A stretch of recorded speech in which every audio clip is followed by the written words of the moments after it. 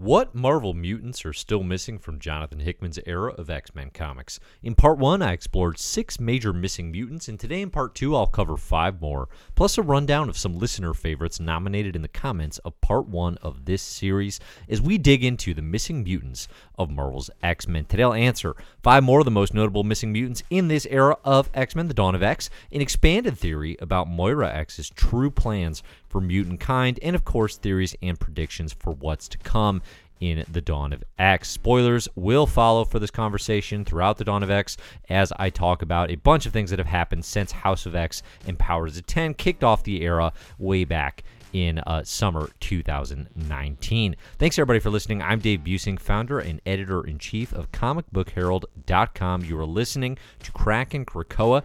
If you like the Comic Book Herald YouTube channel or Kraken Krakoa, please consider liking, subscribing, and sharing. It helps me out a great deal. Without further ado, let's talk major missing mutants. Number 7 on our list, and a big one. I wouldn't say this is like in order of importance because Cassandra Nova is a pretty big deal. She's not the 7th most important, but she is the 7th I'm going to be talking about.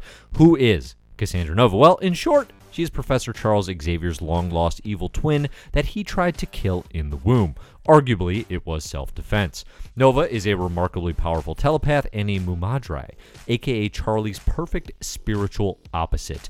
It is debatable, I suppose, that Cassandra is in fact a mutant, because while she is basically a twin, in his twin, she's actually created from Professor Xavier's psychic energy. So as to her official mutant status, up in the air. Last we saw Cassandra Nova, well, the last notable story is X-Men Red, in one of the best pre-Hickman X-Men arcs by Tom Taylor, with frequent art by Mahmud Asrar.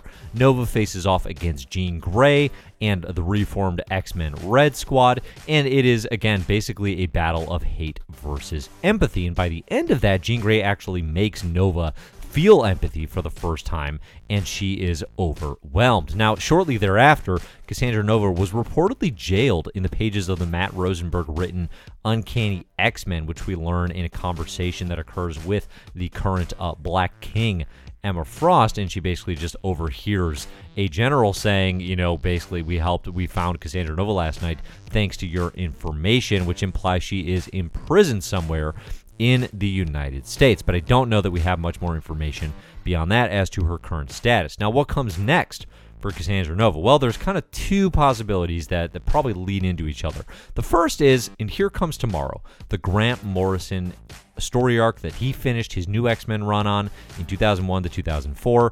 The Grant Morrison influence, again, cannot be overstated in terms of Jonathan Hickman as a creator, and especially in terms of his, the X-Men runs that he has celebrated leading into his time on the title. There's also an extremely strong implication in Morrison's Here Comes Tomorrow that the grown-up future Cassandra Nova, who shows up in this arc, and she's like the leader of the X-Men at this point in time in this kind of apocalyptic future that Morrison and I think it's Mark Silvestri on art depict.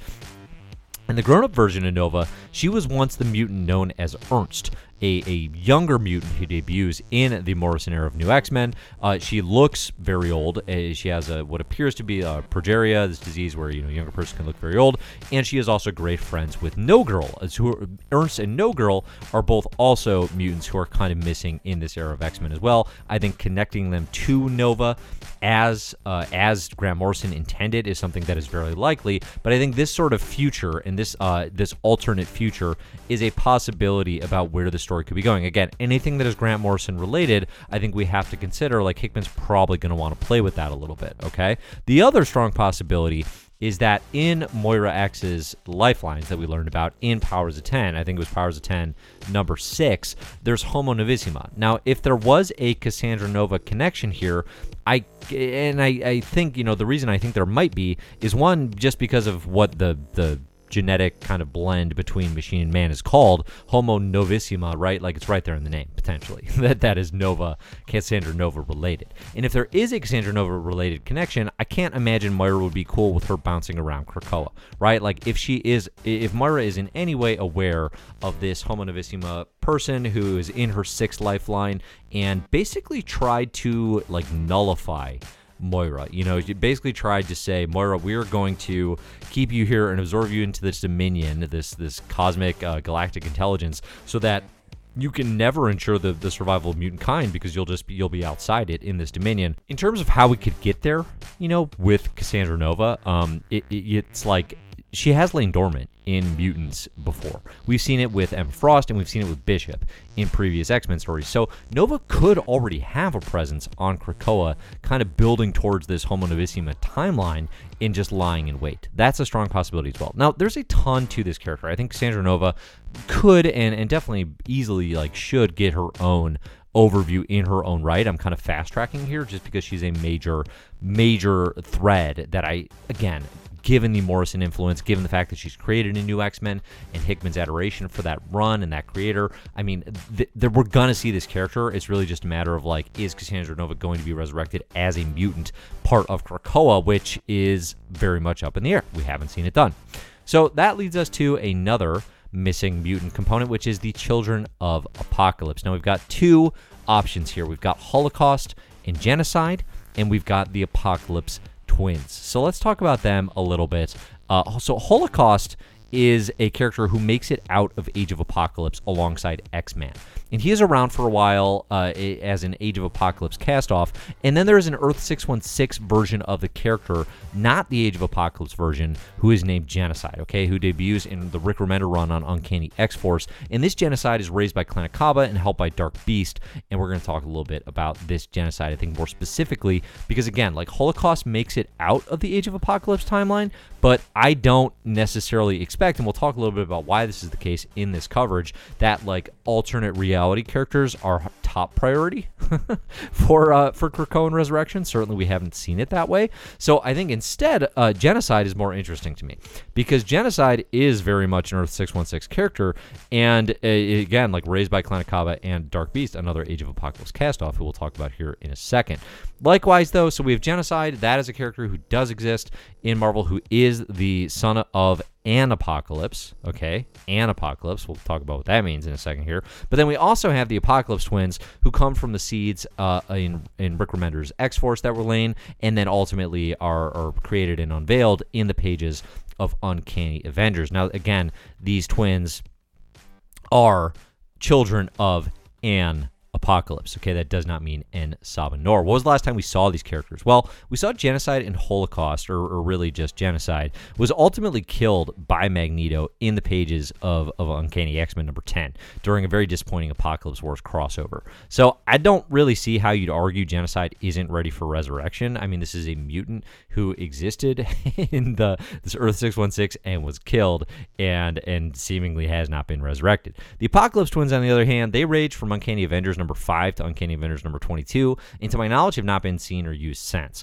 You have Uriel and Iman are the twins here of Archangel and a Pestilence from the Dark Angel saga. During this time, Archangel Warren Worthington actually replaces Apocalypse as the Apocalypse, something I'm hoping to talk about a lot more in a detailed breakdown of the X of Swords handbook that talks a little bit about there being, and I talked about this in my review of X-Men number 13 about En-Sabah Nur being the 8th Apocalypse of Earth 616. So I won't get fully into the weeds there. But in terms of what's next for these characters, I don't expect it because it might just complicate things, but honestly, Ten of Swords and the Apocalypse family reunion would be a pretty good darn time to give us an update on what's up with these characters. Again, I think we have Genocide, a son of Apocalypse, who is based on Holocaust, an alternate reality son of Apocalypse, and we have these Apocalypse Twins who, while not necessarily the children of En-Sabah Nur, but literally not the children of En-Sabah Nur, they are connected to the Apocalypse mythos. I think these characters would be really interesting, again, as we explore this new Apocalypse family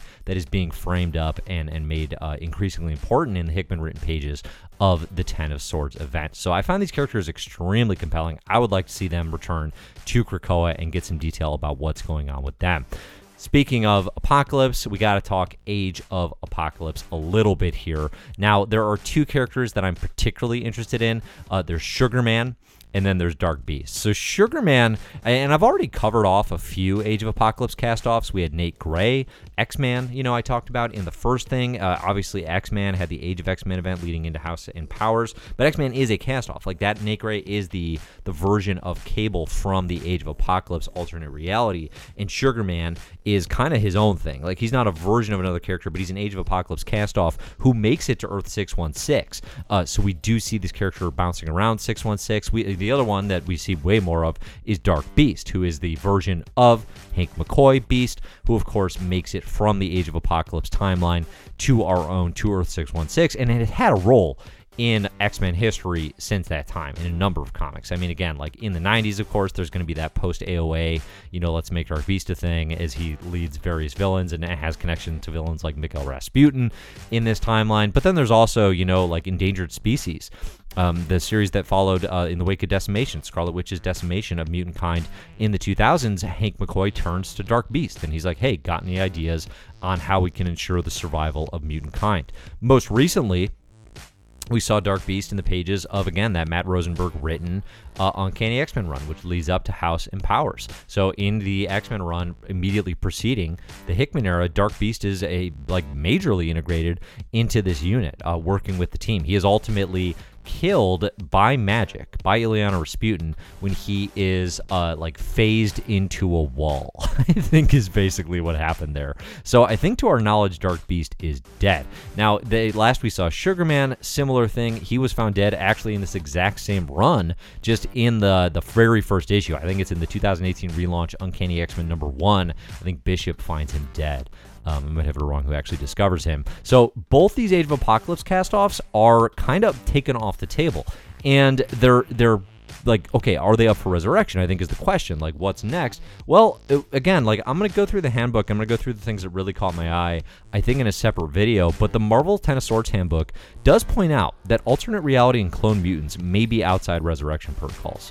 I mean, it's pretty clear. It says it was used to resurrect all previously deceased X-Men, except clones and alternate reality versions of existing members, and presumably return Xavier to his own body, which is neither here nor there for this conversation. But as a lot of readers have pointed out, there are clones or clone-adjacent individuals on Krakoa. The Stepford Cuckoos, for example, and Gabi are the most notable examples. Although I suppose the of existing members caveat in the sentence there is somewhat crucial, as there are mild alterations between Emma Frost and the Stepfords, right? You wouldn't consider them exact clones, despite shared DNA, and the same goes for Gabi and Laura Kinney and Logan as various sort of Wolverine entities. That said, Dark Beast might already be in play, if we think about it. Now, he definitely has not been resurrected, but a lot of people, including myself, have theorized that Dark Beast could be an influence in the mind of Hank McCoy, or we could be watching, potentially, the Earth 616 version of our Hank McCoy turning into what we typically associate as Dark Beast. And this is happening in the pages of X-Force, where Beast is making just the most obviously bad decisions oftentimes. Although again, there is, it's not without some nuance. It's not without some, I suppose, argument, in terms of the things he's doing for self-defense and the thinking that can lead a mutant to say, well, I have to, harm these people to protect our own, and getting into those arguments, I suppose there's more to it than literally just okay, black and white, good and bad. That said, Beast's actions, I would say, in terms of doing a genocide, in terms of, what did he do with Colossus? He put him up in front of basically made a scene of saying we're going to arrest all the Russians because they might have Russian ties. I mean, Beast is making very damaging decisions, and I think there's a possibility that Dark Beast is already possessing his mind, already a part of it, already in his head, or just that we're watching him walk down that path. Number 10 on the list, major missing mutants who can come back, Jimmy Hudson. Who is Jimmy Hudson? Well, he's the son of Wolverine from the Marvel Ultimate Universe. His mother is Magneto's ex-wife, for what it's worth, a character who takes on an interesting role after the events of Ultimatum. His relevance to the current era of X-Men and Earth 616 is that Jimmy was one of the surviving Ultimate Universe characters who made it from Secret Wars through to mainline Marvel, a la Miles Morales or Old Man Logan. So Jimmy Hudson very much does become a part of the integrated Earth 616 universe after the death, in quotes, of the Ultimate Universe that occurred in the pages of Secret Wars. Because otherwise, Ultimate Universe versions of the X-Men, there's no expectation that they would be resurrected on Krakoa, at least at this time. Jimmy Hudson becomes kind of an exception to that rule because he did bounce around on Earth 616 as his own separate entity. When's the last we saw Jimmy? Well, he had a consistent role in the X-Men Blue series. Again, this is 2017, 2018. He was captured by Miss Sinister, to be very clear there, and alongside some other Ultimate Universe cast-offs, and he was ultimately found by the original 5 X-Men, the young original 5 X-Men who, again, were sent back in time prior to the Hickman X-Men. Again, like going back to that handbook thing, one of the key things Hickman is clearly doing and made a point of, like editorially and structurally, is removing duplicates, removing versions of characters that are, like basically we don't want 4 Wolverines running around, which as a fan, I 100% agree with. But it does raise these questions about like, well, what are we actually doing with these other characters? I mean, the last we saw of Jimmy Hudson, he was a poison, okay, from Venomized, a 5-issue Venom kind of mini event, and he was in the pages of X-Men Blue as a poison, basically assaulting Sebastian Shaw, assaulting him as he deserved, because Sebastian Shaw was going to do some damage to the original Cyclops and Jean Grey. Okay, so he was protecting them, but it was debatable even at this point if Jimmy is still even a mutant. He is this kind of symbiote attached Venom thing, and I think he's still that. I don't think that we've seen the character since. So this one's a bit interesting because Jimmy is not a direct clone, and while he is from another reality, I'd argue he's not a direct copy of Wolverine the same way Laura Kinney or Gabby are not. Again, like he's not just the Ultimate Universe version of Wolverine. Like in the case of Old Man Logan, were that character to still be alive, you would say, well, that's an alternate reality version of Wolverine. Jimmy Hudson is not exactly that. I think if you look at just the way the handbook said it, saying no clones, no alt reality versions of characters that already exist, Jimmy Hudson should be up for resurrection. So I think this is a character we could see sometime in the near future and could be added to the Wolverine squad. The bigger question then becomes, does the character actually even need resurrection, or is Jimmy still bouncing around as this weird Venom hybrid symbiote, again, like as a poison, which is not a concept that is heavily utilized in the actual ongoing Venom. All right, here's the biggest one. The precogs, okay? This is a major one for the Hickman era of X-Men, as we'll get into. I'm going to talk primarily here about Blindfold and Destiny, definitely one that we have talked about a lot in our conversations around X-Men and the post-House and Power scene. But there's also technically Madam Web here, who I know from Spider-Man, particularly Spider-Man the Animated Series, my first introduction to this character, who some readers, I think, mentioned this, and I looked up, and, like, she is labeled as a mutant. So that's a really interesting one to me, because anytime Madam Web shows up, I'm thinking 90s animated series, I'm thinking that video game Spider-Man Shattered Dimensions, and also Nothing Stops the Juggernaut, the best 2-issue Juggernaut story of all time. Madam Web's got a role in that too. So she's got some great Spider-Man moments. It'd be interesting if they brought her into X-Men. But we're primarily going to focus here on Destiny, given her prominence as the arch nemesis of Moira X and the wife of Mystique. Dawn of X readers are pretty darn familiar with Irene Adler at this point. She's easily one of the most compelling mutants in the Dawn of X without showing up really in like a single panel, at least in the present moment. We've seen her referenced obviously in Powers of 10, in Moira's Third Life, and we've also seen her referenced in flashbacks to Mystique, but she is not resurrected. And very famously, Moira has said she cannot be resurrected. That is like the one secret rule of Krakoa, is do not bring back precogs, but really more specifically, it's like do not bring back Destiny. She's a problem. Blindfold, on the other hand, her name is Ruth Aldine. She's another of the most memorable mutants with the ability to tell the future. She's created in the Joss Whedon and John Cassaday run on Astonishing X-Men and has bounced around in the X-Men and Marvel Universe since then. She strikes up an interesting relationship with Legion, actually, in the very good X-Men Legacy series written by Cy Spurrier. And as we'll talk about, last we saw her was in the pages of, again, that Matt Rosenberg Uncanny X-Men run. So last we saw Ruth, she was sadly committing suicide in the pages of the Rosenberg written X-Men run. Last we saw Destiny, though, was either in House of X or arguably X-Men number 6 through Mystique's memories and Shrine. The parting message that Destiny leaves for Mystique that we get in the pages of X-Men number 6 is, when those days come, remember these words, bring me back, and if you cannot, if they will not, then burn that place to the ground. Pretty awesome, pretty ominous. I do love the design here of Destiny's face mask and helmet. The way just Irene Adler is a presence throughout the series, without even showing up, is extremely cool. So let's talk what is next for these characters, because there's a lot to consider. So why would Moira not want Destiny to come back? It's one of the most engaging mysteries of Hickman's X-Men, I'd say. In Moira's Third Life, in this epic confrontation between the two, Destiny and the Brotherhood burn Moira alive because she created a cure for mutant kind. Their message is effectively, don't destroy mutants, use your gifts to find ways for mutants to survive. Okay, To my mind then, if that's what Moira was still doing, really seeking out mutant survival in Life 10 for everyone on Krakoa, why would she still be afraid of Destiny's presence, right? It would seem like she was doing what Destiny would want her to do. There's two answers that spring to mind. Number one, the knowledge of her plan would spoil her plan, therefore mutants can't know or it will never come to pass, right? Like the possibility of the plan will be ruined if you all know what it is because you wouldn't act the way you naturally would, or something to that effect. Or number two, which I prefer, is that Moira's plans run counter to mutant survival, at least in the way that Destiny would like. I think this is the more likely outcome. Not necessarily that Moira is yet again working on a secret cure for mutant kind. I think that would be a little too obvious, but something a little bit deeper. One line I've thought about a ton since House and Powers ended is in the pages of Hickman's work on Fantastic Four characters and into Avengers, there's a line from Valeria Richards to her father, Reed Richards, that says, basically, like, okay, we're not going to win. It's time to start figuring out how not to lose. That's her advice. You can't win, okay? And what do you do in that situation? You figure out how not to lose. Moira tells Charles Xavier the dark secret of her mutant lives is that mutants always lose.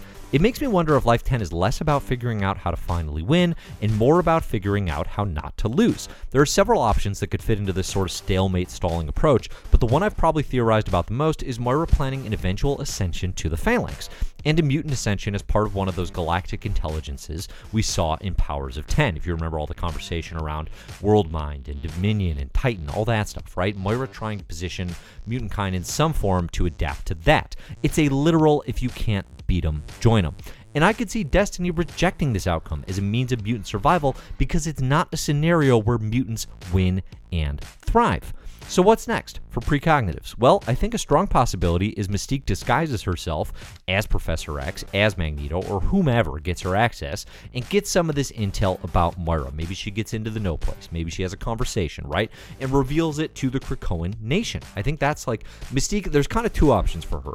One is she sabotages the whole thing by having access to this Nimrod being built and like allowing it to happen, like helping Orcus, helping the Nimrod be built to destroy Krakoa because she's been spurned. But the other option is she actually works with mutant kind, takes this information and says, if I make this public, and you've like withheld Destiny from me, I can fracture Krakoa and I can make something better.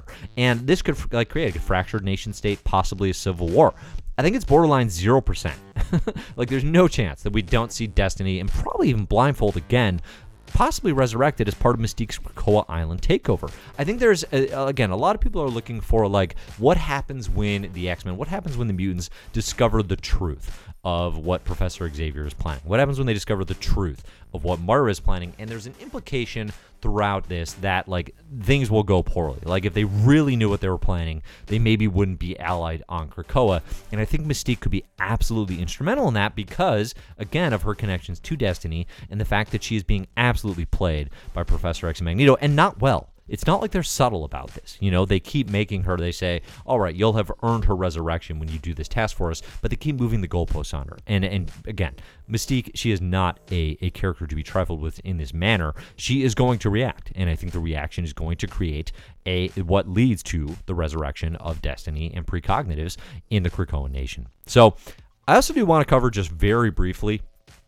Cracking Krakoa listener favorites from part 1 of the Missing Mutant special. I won't talk about these in significant detail, but I will say there were 5 I pulled away that I thought probably had the most to talk about. The first is Forget-Me-Not, a character that I definitely had forgotten about and don't know much about. And I find so the mutant ability is basically like, if you're not directly looking at him, you forget they exist. It's a really interesting character. And it's also, this character is called out specifically in the Ten of Swords handbook. Like, they go out of their way to talk about Forget-Me-Not, which makes me think there might be some reason for that. Like, this character might have a role to play. So that could be a part 3 potentially on Missing Mutants if people are so inclined. I don't know that a part 3 is coming, honestly. I think like these 2 parts are the main notable mutants that I wanted to talk about, but I did want to kind of cover off on, like, these are the other mutants that people suggested that, if I did a part 3, if people were interested in that and kind of asked for it enough, these would be the ones that probably would be in the discussion in addition to any others you want to mention here in the comments. We also have in the lower left, there's Justice, who is most prominently known as like the New Warriors in the Avengers. In the middle there with Mr. Sinister, there's Threnody, who's a really interesting mutant. Below that, bottom right, we have Mimic, who is possibly not even a mutant, but who debuts at one of the oldest characters that we could talk about, who shows up in the Stan Lee and possibly Jack Kirby days of X-Men as a character who can basically just take anyone's powers. And then there's Miss Sinister, who, again, like, just on the clone level, I think we probably rule out. But there is, like, again, like, it's, I don't know. I don't totally know what to make of Miss Sinister and if she should have a role in this series. But again, like, it's a kind of an interesting character to consider given how big a deal Mr. Sinister is in this run and just how interesting the character is in general.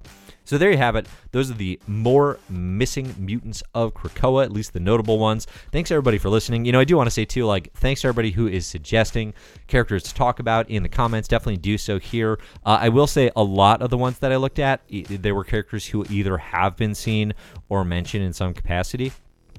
Which doesn't mean don't mention them, but it's like there's so many mutants in this universe, and there are so many comics where it like they might just have a brief appearance. Like Dust is an interesting character to me, who again is created back in that Morrison New X-Men run. She technically shows up in House X, right? She's around, she's on the page. Blink, who I love from the pages of Age of Apocalypse and Exiles, is a really interesting character I saw mentioned. She technically is mentioned in a data page as sword fighting Nightcrawler, I think it is, in the pages of Cable. So again, it's like, do I want more from these characters? Yeah, absolutely. But we kind of do know what they are. It's not really a mystery to me, like, if they're around. That said, again, I made exceptions to that myself with, like, Zorn in the first part. So there could be a lot more to dig into with what these characters might be up to. Thanks as well to everybody who supports Comic Book Herald and Kraken Krakoa. Thanks to everybody at patreon.com/Comic Book Herald for supporting the site monetarily. It helps me out a great deal and encourages me to continue making all of these things. I'm Dave. You can find my stuff at comicbookherald.com, at Comic Book Herald online. Look for the best comics ever and My Marvelous Year podcast for more from me. So thanks so much, everybody, for listening. And as always, enjoy the comics.